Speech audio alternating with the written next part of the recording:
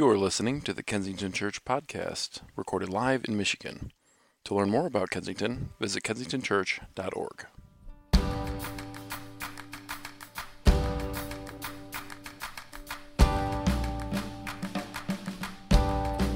Running through the yard, going on vacation, on the credit card. All in this together, we're taking a chance. Like birds of a feather, kick off your shoes and dance. Hey!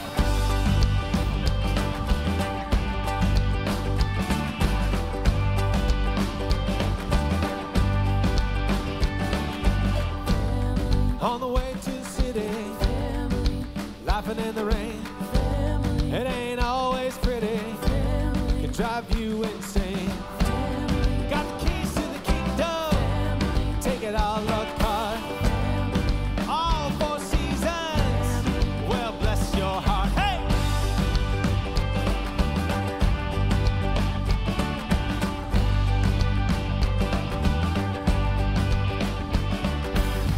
Don't lose them, can't lose them. Some have a song to sing. Some are crazy, some are amazing. All got a little bit of everything. Hey!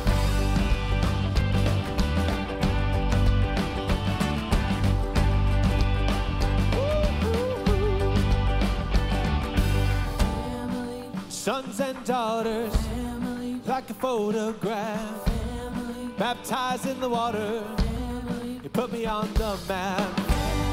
All in this together, we're taking a chance. Like birds of a feather, kick off your shoes and dance. Hey! Kick off your shoes and dance. Hey! Hey! Kick off your shoes and dance. Hey! Woo-hoo-hoo.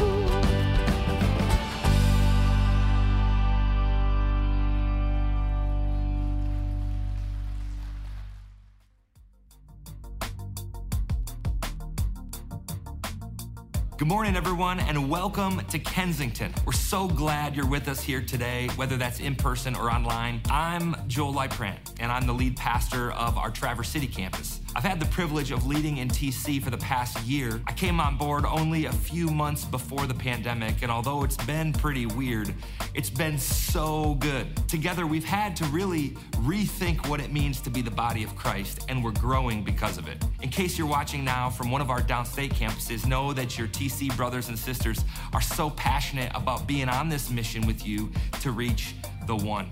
Something is happening next weekend that we're pumped up about. We're holding on-site baptisms at all of our campuses. It's crazy to think that November 2019 was the last time that some of our campuses were able to do baptisms in-house. Another cool thing, this includes our Birmingham campus. This will be their very first Sunday meeting back in person. So excited for you guys and the opportunity you have. I'd love for you to consider being baptized. If you feel nudged, this is one of the most exciting and beautiful things to see someone publicly declare that they've surrendered their heart to Jesus. In TC, we go absolutely nuts when we see someone come up out of that water, symbolizing that they're a new creation and they're resurrected with Christ. Maybe you have some questions regarding baptism and where Kensington stands. Here's a video that'll help us all understand the personal significance of baptism and some answers to some frequently asked questions.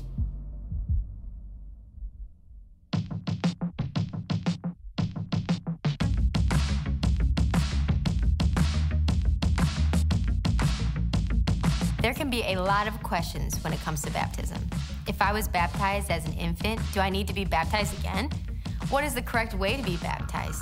Who can baptize me? Why is it so important? Plus a few more questions you may have. At Kensington, we believe baptism is one of the most powerful experiences a believer of Jesus will experience in their life. So let's spend some time together to get a better understanding of what this 2,000-year-old tradition is all about. Let's start with, what is baptism? Baptism is simply an outward expression of an inward commitment to follow Jesus. Baptism doesn't make you a follower of Jesus. It's a symbol of the commitment that you've already made to follow him. Think of it a little bit as a wedding ring. The ring doesn't make you married. It shows everyone around you that you've made a lifetime commitment to your spouse. So, if baptism doesn't make you a Christian, then why is it so important? Let's look at the words of Jesus. In the book of Matthew, Jesus says, "Therefore, go out and make disciples of all nations, baptizing them in the name of the Father, the Son, and of the Holy Spirit." Those were the words Jesus had for his disciples, and we believe those are the words that Jesus has for us. Jesus established this as an ordinance of the church so that we wouldn't keep our faith private, but to go public and share them with a community. If you're wondering, when should I be baptized? Let me ask you a question. Have you put your faith in the claim that Jesus is the Son of God, that he died for your sins, and that he rose again, defeated death, so that you can have hope for all eternity? If you have, then now is a great time for you to be baptized. And it doesn't matter what age you are. Whether you're 10 years old, 25, 50, or even 80, you may think that I'm not spiritual enough or I have a long way to go. But baptism is not a symbol that you have arrived. It's a symbol that you decided to begin a relationship with Jesus. You may be wondering how Kensington baptizes people. Do we fully immerse, which means to put under, or do we do the sprinkling method? For the most part, we immerse. The Apostle Paul said in 1 Corinthians, baptism is buried in the likeness of Jesus and raised to walk in newness of life. This indicates going under the water and coming up. Now, if you're not able to be fully immersed for whatever reason, we don't want that to be an obstacle in your decision to be baptized. We will do the sprinkling method. What matters most is what it symbolizes, your decision to follow Jesus. So who can baptize you? It can be anyone who is a follower of Jesus. When you read the Bible, you will see men and women who were ordinary people, not ordained, without clergy credentials or formally trained, baptizing people. So at Kensington, you'll see teaching pastors and other staff members participating in our baptisms. But you'll also see regular, ordinary, non-ordained people participating as well. So if you have a family member, friend, or small group leader who is an active follower of Christ, they would be a great choice to be the one to baptize you. Baptism is so beautiful and emotional because of what it signifies: life change. The moment a person comes up out of the water represents a brand new person. All the past and the mistakes, all of it is left behind. We are buried in the likeness of Jesus. The old person is gone. And when we come up, it's like the resurrection of Jesus, and we walk in the new life. Hopefully this helped in answering some of the questions you may have. Now, if you're thinking, I'm just not ready yet, that's totally fine. Stay on the journey and keep investigating. But if you're ready, we would love for you to sign up today. We can't wait to share and celebrate this incredible experience with you.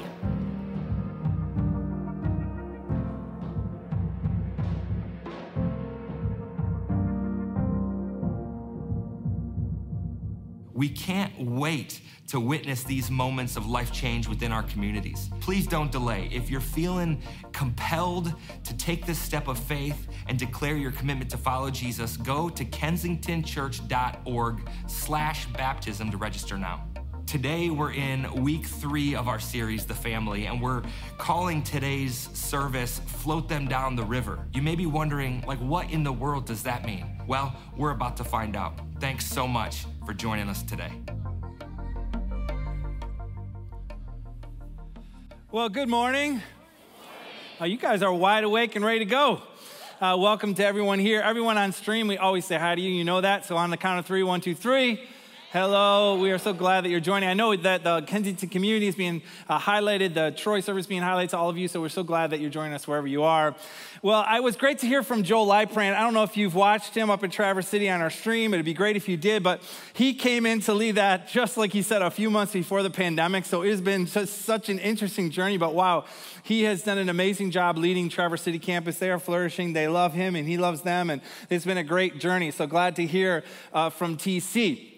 And he was talking about baptisms, and I really want to encourage you. If this is your time, if you've been sitting in the seats, in fact, between services, last service, I was talking to someone, And they're right on the fence, and I'm like, let's go.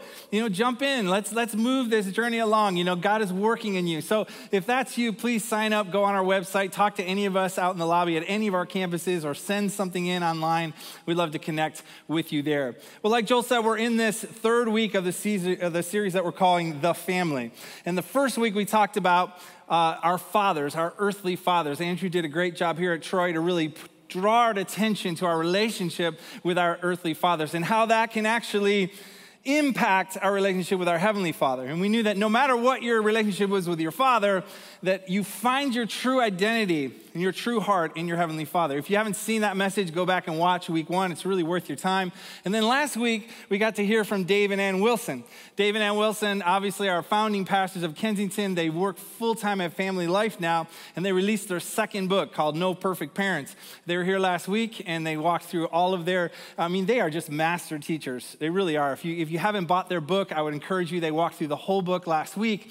And just go online, Amazon.com, No Perfect Parents. In last service, there was someone here, she has a 3-year-old, read the book, and she's like, okay, now I'm getting a mission statement for my 3-year-old. I need a mission statement. She's going to be a warrior. I'm like, wow, they're on fire. So go back and watch that. And then today, we're actually going to be looking at a really specific part of Scripture in the beginning of the second book. And it's really talking about the idea of surrender, about trust. In fact, the phrase that Joel used was float them down the river. And so what does that mean? What does that mean that we hold on to things instead of releasing them out into the water, into Christ, letting them go and trusting and having faith build up in us? And so the team thought it would be a good idea to sing something over our community to start to make room in our hearts. I've said this a number of times over this season. It's hard to have moments like this. Moments where we gather, we can listen to a word of Scripture, we can listen to a song, and we can breathe for a minute and actually have a communal moment where God can speak to our hearts.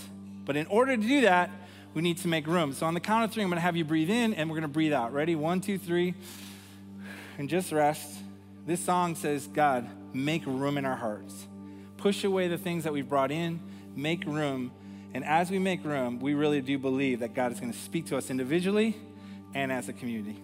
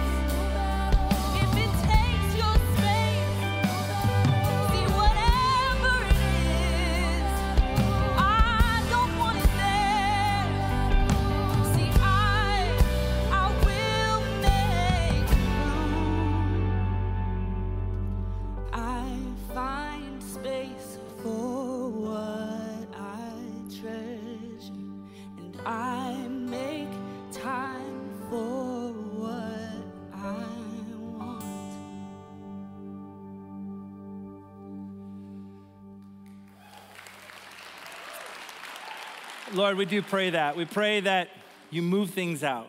Move our plans out of the way. Move our doubt. Move our fear, our anger, our jealousy, our burdens. Anything we came in with, Lord, we ask that you just push it out. And you make a room, you make a moment, you make a little space in our community holistically and in individuals' hearts so that you speak.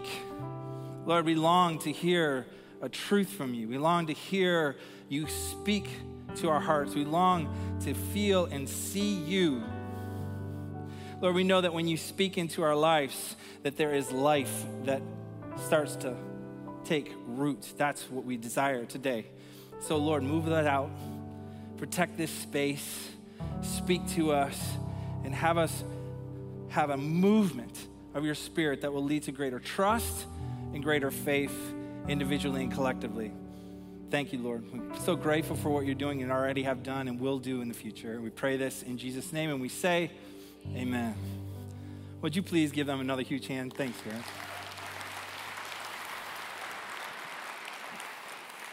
Audrey, I could feel that today. Whew. You're singing. It's beautiful. Well, that is a great prayer for us to start. Sometimes it's just great to start and say, Lord, move. Make room. Make room. Prepare our hearts. Because as we prepare, God is going to plant something there. I really do believe that.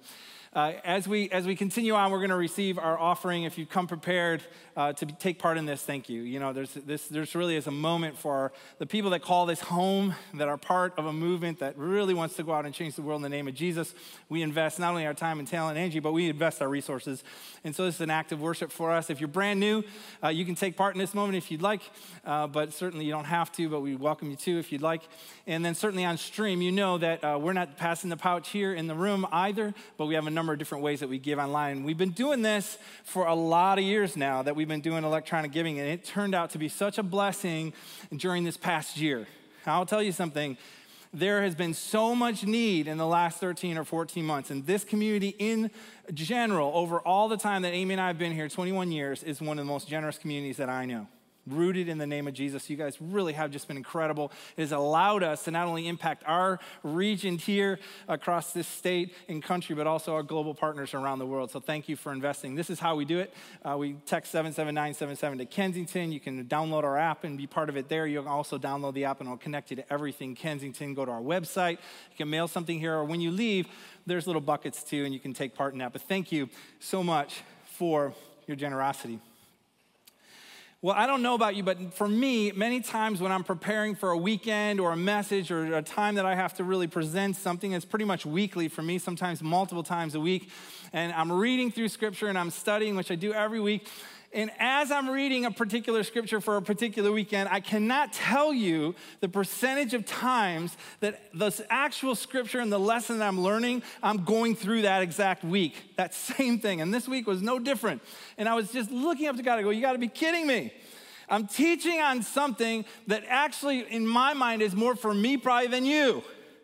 And I have to stand up here and admit that I'm struggling in this area as a follower of Jesus. But I'm grateful as I'm reading his scripture and learning some of the things that he's showing me. I'm anxious to share them with you because I really am going through it and I'm learning that this is something so central to faith. And here's what I found. I found many times that in the church community, Christian community, we always come up with these little sayings. And one of the sayings that bothers me is let go and let say. Do you know it? Let go and let go and let God. And I always look at them, I'm like, come on, really? You just got to let go and let God. It's like the Jesus take the wheel. Jesus take the wheel, what? You know. And I always see these phrases, and I always think they're nice little, pithy phrases, but they're kind of cliche, and they kind of minimize the depth of faith and how hard it is and all those things. But you know what I'm struggling with this week? Letting go and letting God. I'm like this. I'm holding on. And I don't know, maybe it's just me, but I was talking to Andrew Kim, our teaching pastor here in between services, and I was telling him all the things that I'm kind of navigating. And I'm like this, and I'm driving my wife crazy. It's my wife, Amy, over here. I'm driving her crazy. She's like, would you please let go? You know better. Let go and surrender. I'm like, I can't do it. I don't know if you're like that. I don't know if you've come in today like this, holding on to something really tight. And I don't tell you these things about my life to make it about me at all. I tell you about this because I just want you to know that if you're brand new here and you just showed up and you don't know about Jesus, I'm grateful that you're here. If you're 70, 80 years old and you've been following Jesus your whole life, that's beautiful, but it's a journey. And it doesn't matter what age you are, there's always going to be moments where you're going to do this. You say, I can't let it go. I don't know how to let it go and release it to God. And here's what I know. Faith is a journey. Faith is a process that we go through. It doesn't matter how long you follow God. God is always bigger and wider, always showing us deeper levels of faith. And at the very core of faith is an ability to say, I trust God. I trust God. In fact, in the book of Hebrews, the author writes in Hebrews 11 that the great people of faith are celebrated, and they're celebrated for a particular reason. Listen to what it says, and it defines faith. Now, faith is confidence. This is how they define faith in Scripture, Hebrews 11. Faith is confidence of what we hope for, a deep assurance about what we cannot see. We have this confidence of what we can hope for, and we have this assurance of what we can't quite see yet. And then it says, this is what the ancients were commended for. These are the great people of faith. They are great because they had hope, and they had confidence in that hope, and they had assurance for all the things that they can't quite see yet. And I would say this to you, no area of my life, and I would say my wife and I's life, have we felt this kind of struggle and weight to let go and let God more than raising our children. Holy cow, man. Raising our children, so much of our children's life, we're like, no, like control them. And of course, when they're little, you have to control a lot more. But as they grow up, boy, that control thing does not work. Try to control a teenager, good luck. It's like a wild animal, it's wild. But it's always this journey. And I started thinking about the journey of our children. They're in their 20s and 30s now. And I remember the first time, I don't know if we were in Chicago. I think we were in Chicago, or I was. And we were with our son. And the first time he moved towards me, he took a step towards me. And I was laying on the floor, and he was there. And I'm like, come on. And then you're like, and you want to reach out and control it, and you want to grab him and say, no, don't fall, but you have to let them fall and struggle to get back up to learn to walk. And you always have that battle with control. Or the first time they rode a bike, it's kind of the similar thing as they're like this, and they're wiping out, and you want to grab it, and you want to hold it, and you do for a while, but then you take your hands off of it. And then that moment where they back out of the driveway for the very first time, wow. Everything's shaking. Can I control this on my iPhone somehow? Can I be in that seat with them and control their driving? And then, of course, this past summer, walking my daughter down the aisle, getting to the end of the aisle and releasing her to her husband, to our son, Aaron. It's this whole life of holding on and letting go, holding on and letting go. There's about 10, I would say maybe about 10 clear moments that I can think of in my life where I felt like God spoke to me clearly, not in an audible voice. God speaks to me in impressions and those kinds of things, but when he really speaks, he gives me a clear thought in my mind that is not my thought. And God spoke to me about our children years ago. I was at the airport with my wife. She was actually going to a third world country to fight for an adoption of our daughters. It was 2005. There was a lot of tension around it. She was going by herself. She was meeting someone we didn't know.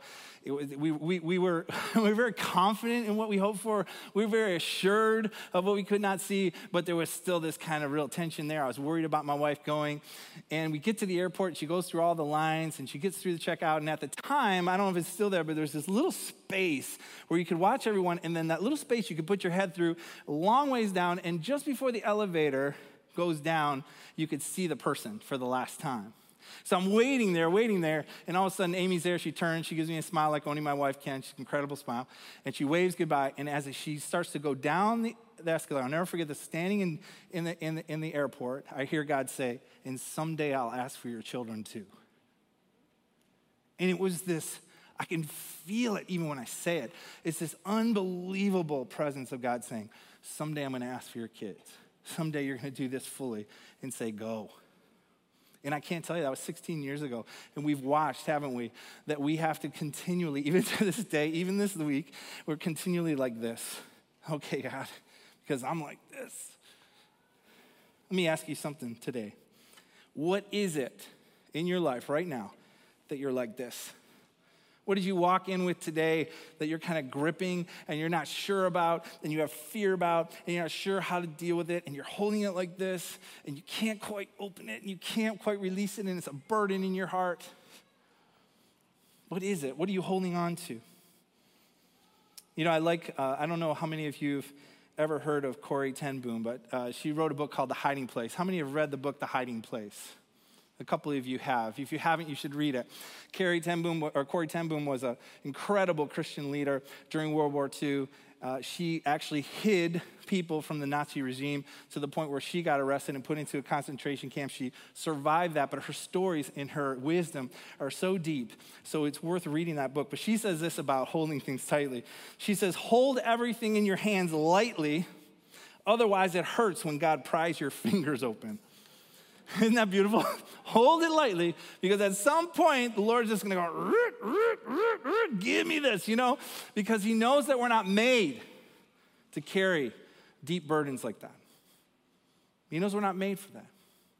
We're made to carry burdens in a community, and we're made to release them to God. In fact, one of the scriptures says that we are, as a community, supposed to shoulder each other's burdens, but the full burden rests on the Lord. And so a faith community, that's one of our beautiful things that we get to do as a community rooted in Christ. And so today, as I'm learning this week in real time, we're going to look at a passage of scripture found in the second book. Second book of the Bible is Exodus, and we're going to look at a particular perspective through 5 women, through the eyes and the faith of 5 women. One called Shiphrah, one called Puah, one called Jochebed, one called Miriam, and then an unknown daughter of a Pharaoh. And through their faith and through their compassion, God does something extraordinary. And just so all of us know here in this room and on stream, at the end of the day, we're going to take communion. And so if you have anything in your home, you don't need anything fancy. The early church had whatever they had in their home, they would use. So I would just say if you have some bread, crackers, water, juice, whatever you have, great. If you've come in today, you know that we've given you those little tricky little cups, communion cups. If you didn't get one, I need you to raise your hand, and our ushers will bring one to you. And so don't be shy, raise your hand. And then also, when you walked in, you should have received a piece of paper and a pen. If you didn't receive that, I know it's kind of old school, but there's a reason for it.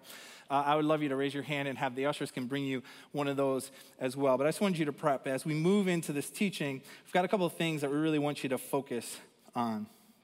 So in this moment in history, in between the first book, Genesis, and Exodus, there's a space of time that some believe somewhere anywhere between 250 and 400 years, roughly. And at the end of Genesis, we know that it ends with the death of Joseph. Now, Joseph was a Hebrew or Israelite that was sold into slavery by his brothers, but God used his life and raised him up to be second in command, only next to Pharaoh. And so he's got an extraordinary life and leadership life. He had an incredible impact and a flourishing that was happening at that time. But now, centuries later, we're in a different space. And the Israelite or God's people are now being oppressed by the Egyptian rule. And God, by the way, said this was going to happen. And now it's starting to happen in this moment. But God has a rescue plan, a liberation plan for his people. But it starts with these acts of incredible faith, incredible courage, incredible letting go from several brave women. Let's read Exodus 1. Then Joseph died and all his brothers and that whole generation. But the Israelites were fruitful and they were prolific and they multiplied and they grew exceedingly strong so that the land was filled with them. So the Israel people or God's people were flourishing at this moment in time. Now a king arose over Egypt who did not know the legacy of Joseph. And he said this to his people, "Look, the Israelite people are more numerous and more powerful than we. Come, let us deal shrewdly with them, or they will increase, and in the event of a war, they will join our enemies, and they will fight against us, and they will escape from this land." Therefore, he put in a whole plan.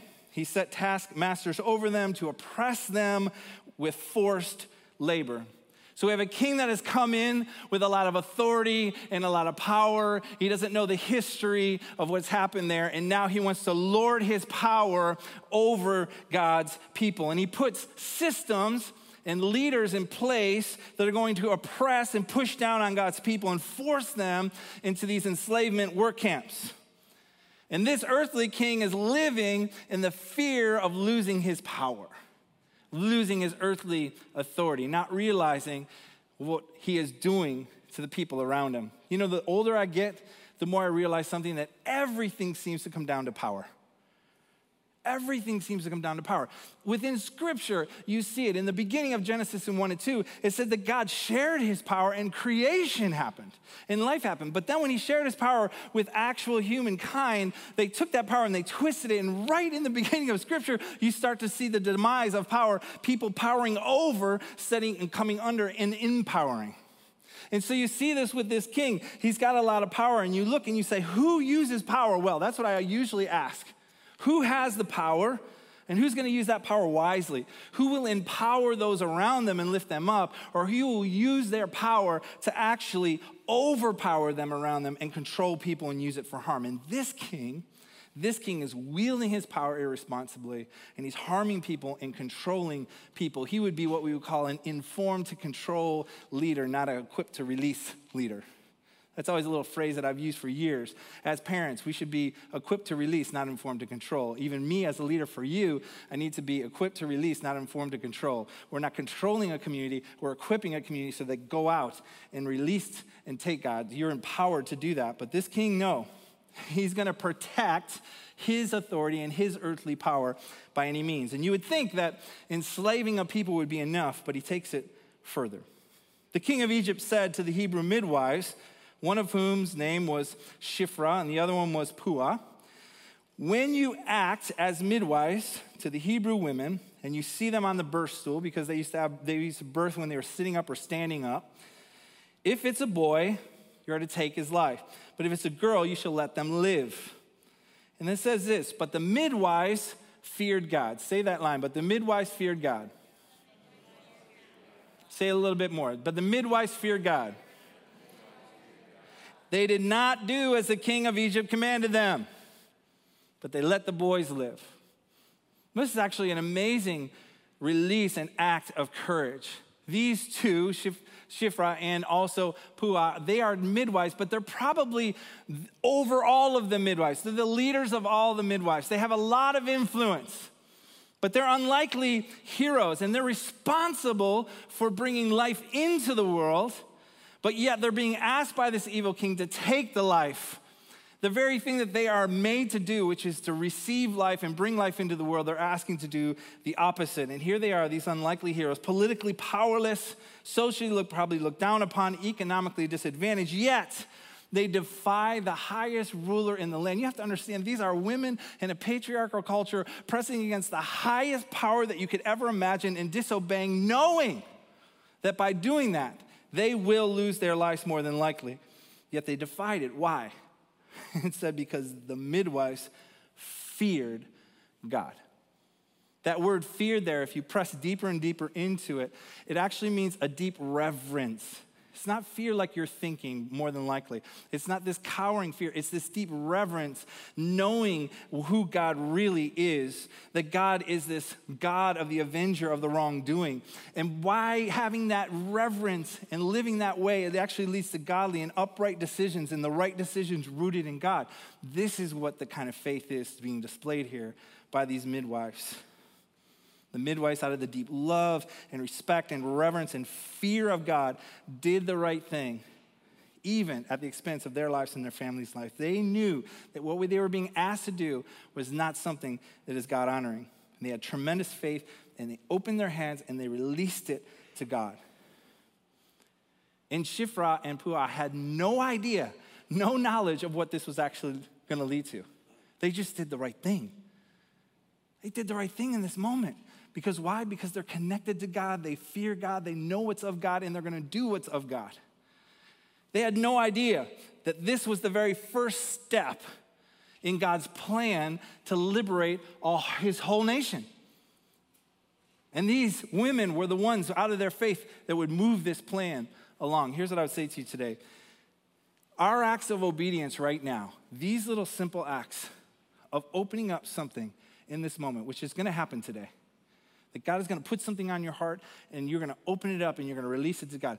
That simple act of faith in our life can lead to something extraordinary in the future. We may never even see it, but it has ripples. Our faith, these moments of faith in our life, have ripples, sometimes through centuries. Just these moments, these everyday acts of obedience, because we have this deep reverence and love of God. And so the king calls them and summons them. Now you can imagine the highest power in the land summoning these two women, and they're coming in. They know what is probably going to happen to them. They have incredible courage as they go against the king. And he said, "Why have you done this and allowed the boys to live?" And I love their response.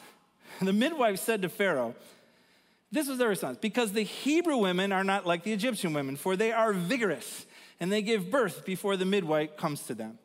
I love their answer. They're like, well, they're vigorous, and boom, their children are out before we could ever get there. Not like the Egyptians. You know, I thought about that with you, Amy, where the first pregnancy of Daniel, our first son, I don't know, how many hours were you in labor? 15, 16? It was like something like that. And it was hard. And then our sister-in-law, Gina, she has 3. We have 2 boys, and they have 3 children, biological. And Gina, she said, well, I just go in, I have these pains, my water breaks, I go there, boom. Hour later, it's out. And he's like, darn it. You know, but that's this moment. They're saying, hey, our Hebrew women are pretty vigorous. They know how to do this. And it's so funny because you know what God did? Even whether they're lying or not fully telling the truth, it says that God dealt well with them. He blessed them. He dealt well with them. And the people multiplied. And they became very strong. And because of the midwife's faith, it says that God gave. He blessed them. I've found out that most of the time when we do this, God does this. But I'll tell you one thing. Can't do this much. But when we do this, many times I've found that to be true. Now, Pharaoh, out of fear again of losing his power, not out of fear of God, but out of fear of losing his own authority and his own power, he notches and ratchets up his plan. Then Pharaoh commanded all of his people, not just a few, but all of his people, every boy that is born to the Hebrews shall be thrown into the Nile River, but let every girl live.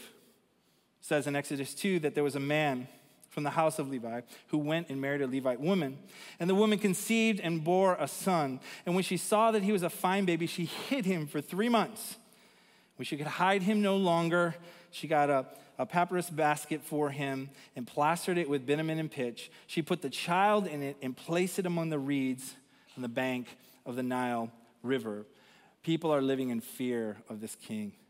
He has put out an edict that says, you must take care of all baby boys. And this mother is guarding her child as he's being born in this time.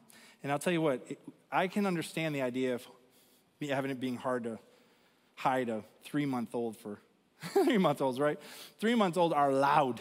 I don't even know how she got that far in. But for 3 months, she hid him and knew that she could no longer hide this baby. And this is Moses' mother. We found out later that her name is Jochebed. And Jochebed has a plan.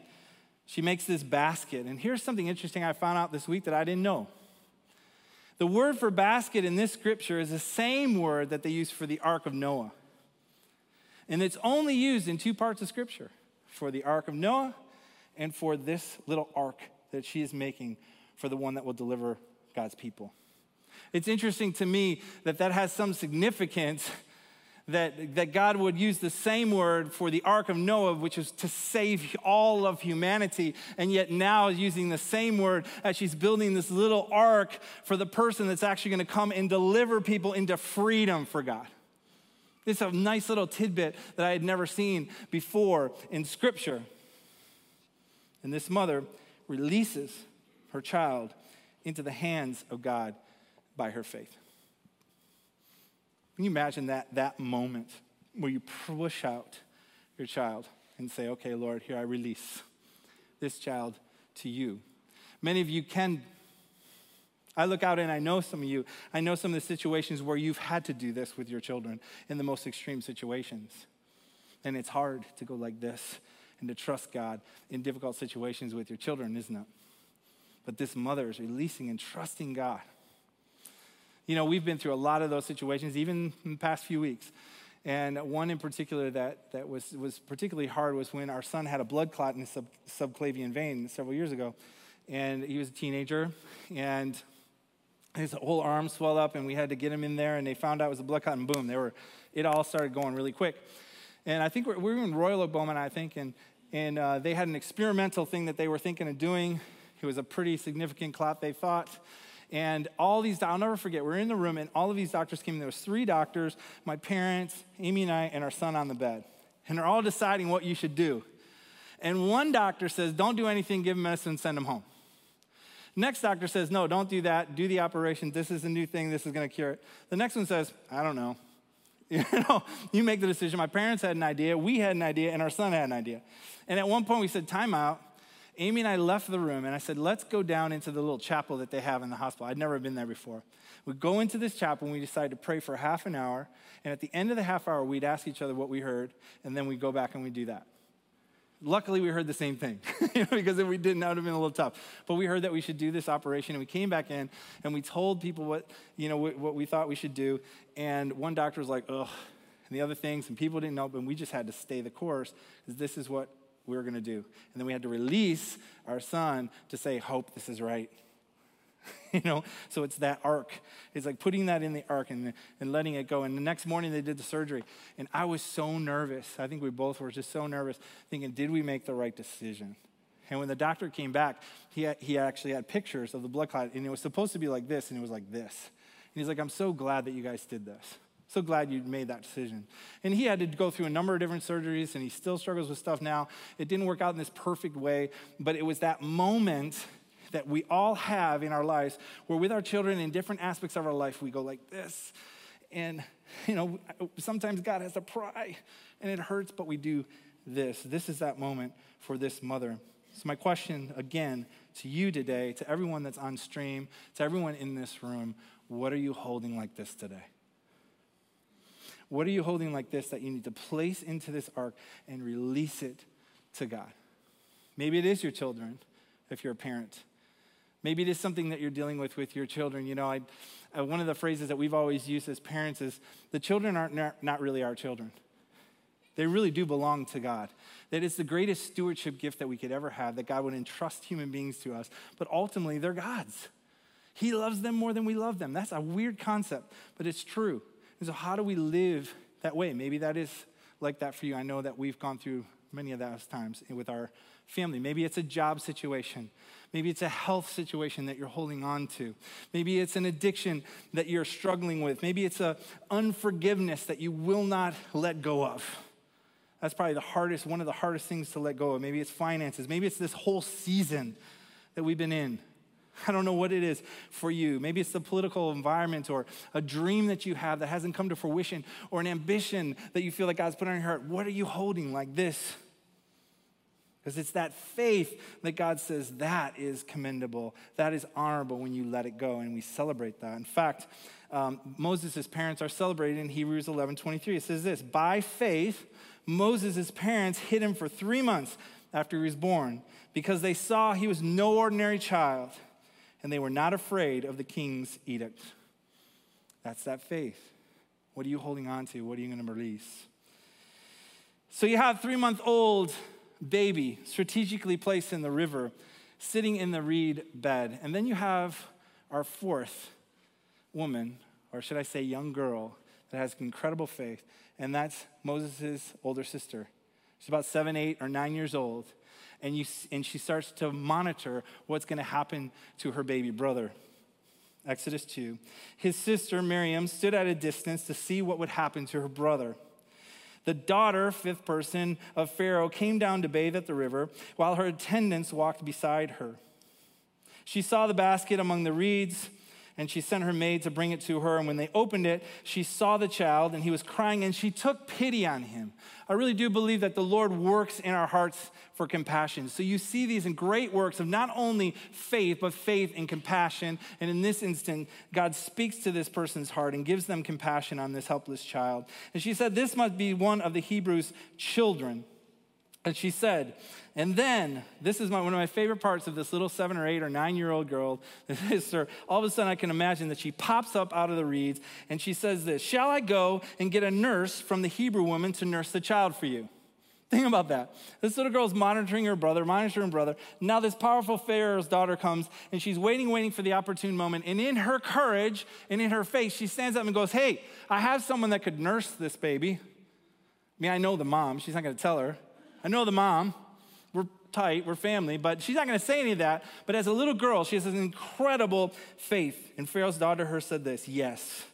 So the girl went and called the child's mother. And the Pharaoh's daughter said to her, take this child and nurse it for me, and I will give you wages. Think about this. Here's Moses' mom releasing her child in this absolutely devastating time, this dangerous time. And now she's getting paid to nurse her own child. So she takes Moses in, and when he grew up, she had to then do this again and release her back to Pharaoh's daughter, and she took him in, and she named him Moses because she had drew him out of water. Moses' mom releases him twice. It's amazing. When we do this, God sometimes goes like this. Not always the same, not what we expect. Doesn't mean that when we release something, we're going to get more. God's not a vending machine. That's not how it works in faith. But when we do this, there's a release in our soul, in our spirit, and it's also an opportunity for God to say, here. And I would tell you, from years of following Jesus, when we do this many times, God just says, here, I got something else to put in your hand. When we do this, it's hard to hold. In our adoption that we did in 2005, we had some issues, and we started that adoption, and it took us almost 4 years to get all the paperwork moving. And at one point, the government told us that it's going too slow. And if you don't speed it up, we're going to deny your adoption. And we said, there's nothing we could do. We had done everything we could. We were falling in love with our daughters. We were so desperate to get them home, but there was nothing we could do. And in the spring of 2008, we got a big package in the mail, and we opened it up, and it just says, denied. All of the paperwork of our adoption on the American side. We just couldn't believe it. I mean, our hearts were broken. We were angry. We were sad. We thought all of this time and energy and what we thought God was saying to us, and we thought it was the right thing. And we held like this for about a month or 2 months, and then finally we learned to just go, okay, we're just going to release this. Amy had way more faith than I did. She was like, something's going to happen. And I was like, no, it's not, And we just had to open up. And when we kind of released it and realized, okay, this is what it is, we took a trip with our 2 boys. And I think it was June or July. We got back from that trip, and we had a lot of mail, and we opened up one of the mail, and it was the country, Honduras, had sent us a paperwork saying, or maybe it was a phone call from our lawyer saying, we've approved your adoption. So now you have a country that's approved it and our country that has denied it, and there's no way to get them back into our country, but we have to go there, and we have to decide, are we going to go and adopt them and have no way to get them home, but just trust God? Or are we just going to call it all off? And we decided we're going. And we just went. And my wife ended up spending 3 months there in a hotel room. And I came home with the boys. And it was this crazy time. And when we did this, it was interesting that God just did this. And it didn't, all the outcomes weren't perfect. All of those things weren't happening. Some, our daughters did come home at certain points, and it was beautiful. But what we've found is when you do this, there's an opportunity to God to give you something, to place something in your hand. It was the faith of these women that led to the liberation of a whole nation of God's people. I like how Tony Evans says it. He says it about this moment in Scripture. All of these women, the midwives, the mother, the sister, and even Pharaoh's daughter, were used by God to cover and care for a child whom God would use to bring about his kingdom purposes. An Israelite child who was supposed to have been executed under royal orders was now being raised in the royal household. A divine irony, the future prophet of God who would bring plagues upon Egypt and lead slaves to freedom was being nurtured right under the oppressor's nose. This river that was supposed to be made for destruction became a river that was meant for deliverance. All of this because of a faithful group of women that had no idea what the outcome was, but were willing to say, here, what are we holding in our hands today? What are we holding in our hands that we need to put into our ark, and we need to release them to God? And so here's what we'd like to do, and I'd like you to do this at home as well. We're going to give you some time to process through a song that we're going to sing over you about surrender. And you got that piece of paper, you got a pencil, you might write it in your phone, but I really thought it would be great if you could write something on a piece of paper. Last service, we had a number of people pass these in because we're going to ask you to release them at the end of the day. But I just want to read you a couple of things that our community wrote on their paper, stuff they're releasing to God. The guilt, self-hatred, and unforgiveness I have about myself for the actions and decisions I made. This is the kind of stuff that people are surrendering in our community. Future, my dad, my mom, my purpose, this season, my future, my job, my children. I am holding on to the past very closely, and it is limiting my progression moving forward with my career. I'm worried about a committed relationship or committing to a relationship, my children, my future, and they name the names. And then there's one little one here just all rolled up. I had to unroll it. It was so rolled, and it just had two little things that just said grades. A child, a student saying, I worry about my grades. What do you have that you're holding that you place in this ark? Here's what we'd like you to do. We'd like you to process that with God, like to wrestle with it, and then write it down on the piece of paper. Just write it down and look at it. And as the team leads us in this song, I'm going to come up afterwards and lead us in communion. Because what I think we can do is we can have these burdens close to us, but God came to say, guess what? I gave you Jesus for a reason. I gave you Jesus as an option to place your faith and trust. And when you do that, something extraordinary happens. And so we're going to take communion in light of that. But for now, take this in and ask God, what do I have in my hands? Lord, lead us. Thank you for making room and space in our hearts for pushing away these things. Lord, bring our attention to the things that we are holding tightly and give us courage to place them in the ark and let them go. So Lord, speak to our hearts individually and collectively as we move forward in faith with you, Jesus.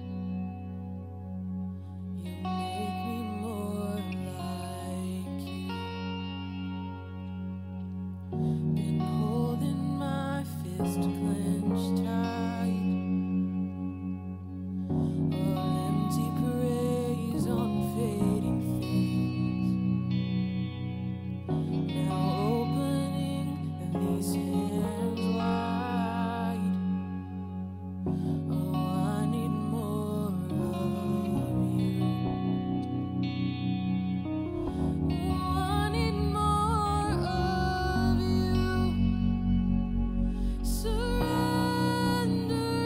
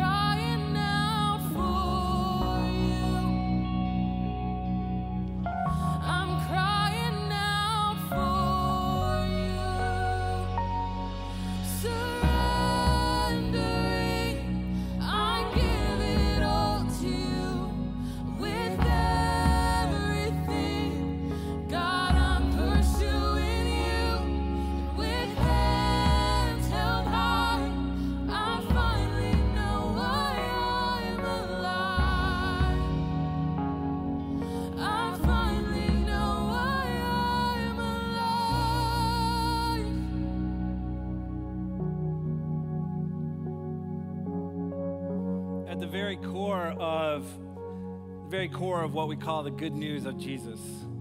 It says in John 3:16 that God gave his one and only son, that he released, that he opened up, that he shared, that he gave Jesus to the world, released him to the world. That whoever would place their faith and trust in Jesus would never perish but have eternal life. For God didn't come to condemn the world, but to save it. That Jesus came and lived a life and trained a small group of people in his ways. And then ultimately, like we celebrated just 2 or 3 weeks ago, that Jesus would go to the cross and give up his whole life for all people, but then 3 days later rise again in victory over death and saying, I have a way. Place your trust in me. The things that you think you can't hold on to, well, you can't. You're not made to hold on to them. That's why I came. That's why I came as a living sacrifice. That's why I came to actually give my life, so that you have a place that you can actually open up your hands and release them. I think it's 1 Peter 2:9 says that we are to cast our anxieties and cast our troubles upon God. That Jesus came for that. And in the very small upper room, I would imagine, with his disciples in their very last meal together, Jesus gave us a ritual, gave them a ritual that would then come down through centuries to us even in this moment. The ritual was now that we call communion. And he broke bread and he said, this is my body. They had no idea the depth of what he was saying to them. But this is my body who's going to be given up for you. He would share that, and this is the wine, this is the blood that's going to wash over. And it says in Scripture that Jesus' sacrifice washes over us and makes us clean. That we can come like this to Jesus, and he'll actually say, it's okay, cast your burdens to me, and I will wash you clean. I will start you over. I will give you new perspective. A friend of mine always says that Jesus calls us to him, and we come to him in those moments, and then he lets us see something. It's like that moment that I told you where I was watching my wife, and all of a sudden God said, I'm going to have your kids. You're going to release them to me, and they're going to go out and do great things too. God's going to give you something. He's going to fill this hand. He's going to give you some kind of way forward in faith in Jesus, and we never know what these little acts of obedience are going to lead to. And so we want to take communion in that spirit. And in Scripture, it says that in these moments, very much so, as we have these pieces of paper in our hand or in our pocket or on our lap, and we have these burdens on us right now, in this moment, it's a moment for us to be quiet and do one thing too. And this is what I try to do when we take communion. Lord, is there anything you need to speak to me? Is there anything that you need to help me through right now? Is there anything I need to confess to you? Say, Lord, here I'm sorry, or Lord, I'm holding on to this. I confess it, I give it to you, I claim that you are who you are, and I take the bread and I take the wine in that, and the juice in that light and in that spirit. So here's what we'd like you to do. Whenever you're ready, at home, whatever you have for communion, in here, certainly we have these tricky little things, they have a small tab on the top that you take open, and then you have another tab that you can open up for the juice. But when you're ready, when you've prayed through it, when you've talked to God, when he's spoken, when you really feel the presence and you're at peace, take it in that light. Lord, thank you for your sacrifice. Thank you for what this means for our community.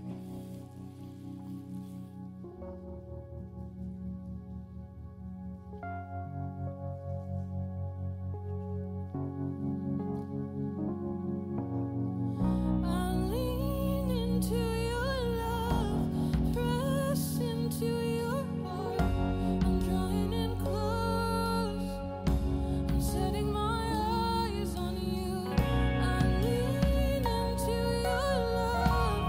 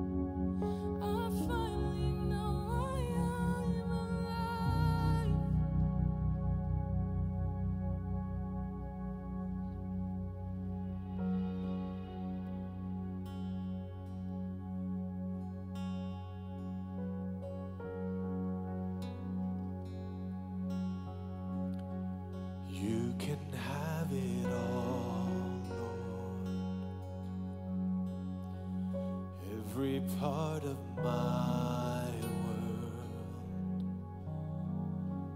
Take this life and breathe on